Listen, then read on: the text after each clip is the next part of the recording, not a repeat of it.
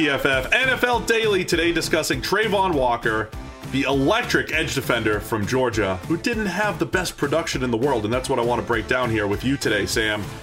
Because is the hype getting out of control? That's the big question. We've seen Travon Walker go from first-round pick to top 10 pick to maybe he's going to go number 3 overall to the Houston Texans. Maybe he's going to go number 2 to the Detroit Lions. And now Charles Davis, his first mock draft of the season. Love Charles Davis. But he has Travon Walker going number 1 overall to the Jacksonville Jaguars. We've talked about this a little bit on The Big Show, but we getting a little bit out of control here on the Travon Walker hype. Yeah, number 1 was where we jumped the shark. You know, you could make the case that he should be on the rise, and certainly that his athleticism and production in the NFL level should be higher than it was in college. I think you can make a compelling case that he isn't the player that he can be. The potential is greater than he's shown so far. So I'm okay with the idea of saying, you know, he should be higher up draft boards than potentially his college production says he should be. And, you know, if you want to push him into the top 10, fine, that's okay. I was coming around to the idea that we should include him in the number 3 conversation. And I guess if we're at number 3, we might as well throw him into the number 2 mix. But number 1, no, too far. Step too far.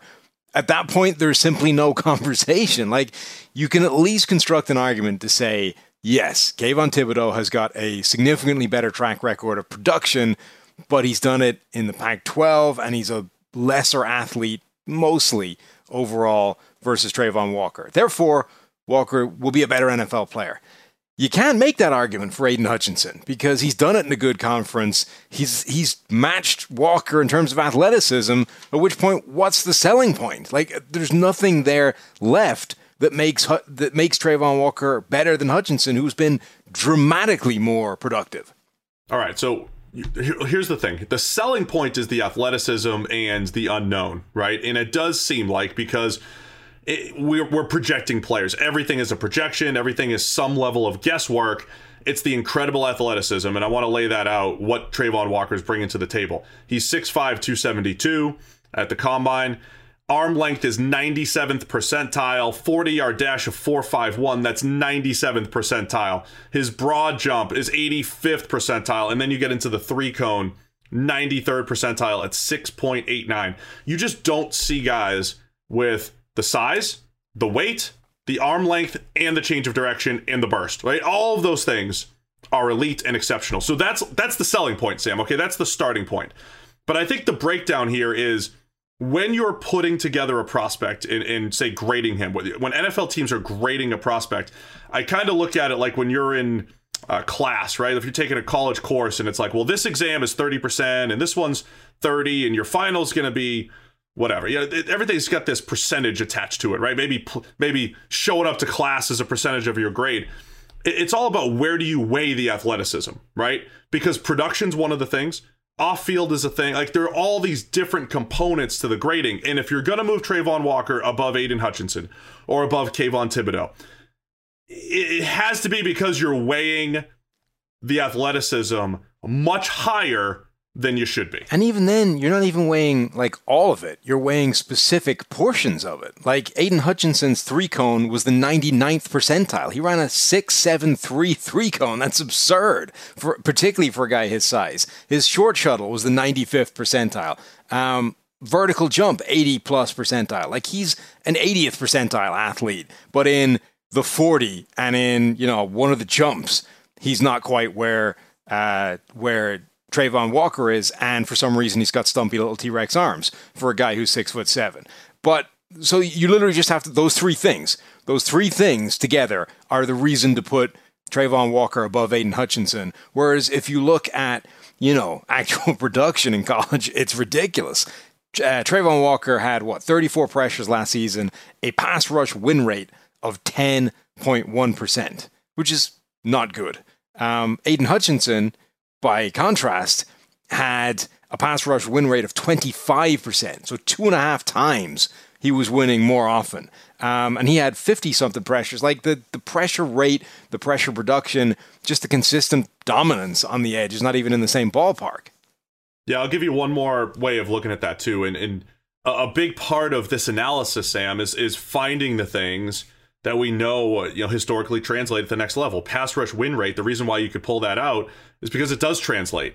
The reason why we don't talk about sack totals or percentage of, pass rushes that turn into sacks is because it doesn't correlate all that well. Pass rush win rate correlates extremely well. And you compared him to, say, Aiden Hutchinson. When you look at Travon Walker's career, his pass rush win rate is only 9%. I'm just going to compare that to every first rounder back to 2014, and it's 5% lower, almost 6% lower than any other first round prospect over the last few years. If you look at his pass rush grade on a per play basis, it's about half as good as an average first rounder over the last few years. And it's a similar breakdown when you just look at guys that have become elite, guys that have become really good players or solid players.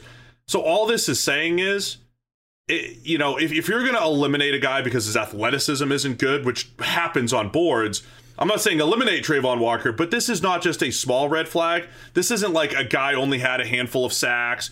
This is a massive red flag and huge risk to incur because there's just not a lot of players with this level of production who then went on to produce at the NFL level. You used a really important word there. You used the word half, because that is essentially where his production lies in relation certainly to Aiden Hutchinson and generally to these sort of elite pass rush prospects. I said before, his pass rush win rate is like, Aiden Hutchinson's is 2.5 times better.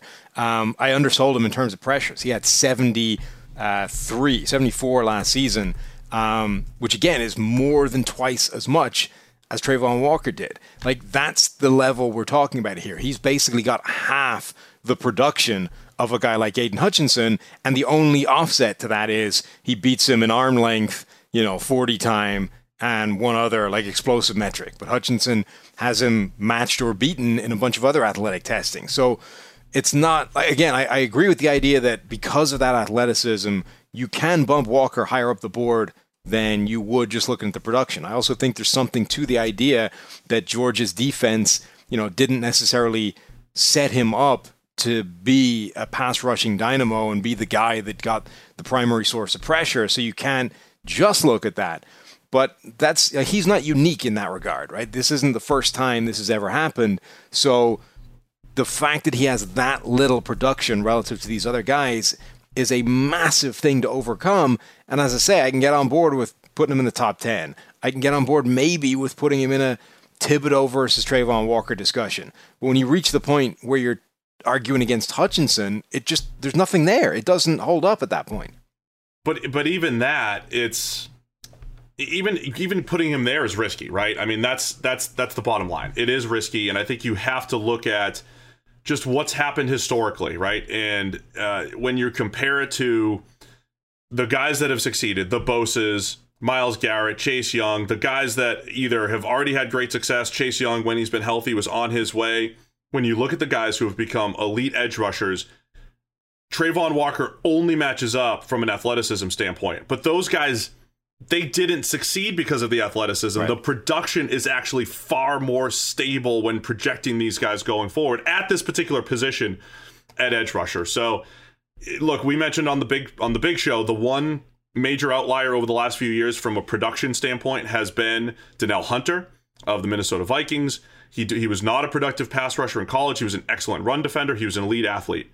That is one outlier, right? I mean, that is one guy that you're essentially chasing. There are no other players that produced at this low of a level, essentially, over the last 5 or 6 years, and have gone on to have success. So I think it's just a major risk to put Travon Walker anywhere close to the top 10, in my opinion. The athleticism is a really important thing, but it validates production. It doesn't overcome production. So when you look at these guys that are incredibly productive college players, if one of those guys shows up and does the athletic testing and he isn't a high-end athlete, that's when you start to have concerns and say, okay, even though we've just seen him do it in college, it might not work in the NFL level where you're going up against elite level athletes at tackle and guard and all these kinds of things. But it doesn't turn a guy, like if a guy has been athletic the whole way and not productive, if anything, it compounds the question mark. Like, well, if he's this good an athlete, why was he not productive in college? Because it's easier. So why do we suddenly expect that to turn around at the NFL level just because he's going to get NFL level coaching? It's not like there is no coaching at the college level. So I have a hard time looking at athleticism as a reason on its own to propel a guy as certainly as high as we're talking about with Travon Walker, but I do think at least means that there is a potential there to get a very good player. But again, it's like, if he realizes that potential, he'll be maybe as good as Aidan Hutchinson. Like, why would you not just take Aidan Hutchinson? Yeah, I'm with you, man. I mean, that's the bottom line for me. I think there's a lot of data out there. The people that are probably trying to want to draft Travon Walker high are saying, hey, good athletes translate at the next level. I would argue that production is a stronger indicator of production at the next level than athleticism, and that should be your foundation, not the athletic profile. A lot more we could say on this, but for now, I think the bottom line is Travon Walker. The hype is, yes, getting a little too out of control. It's a PFF NFL Daily.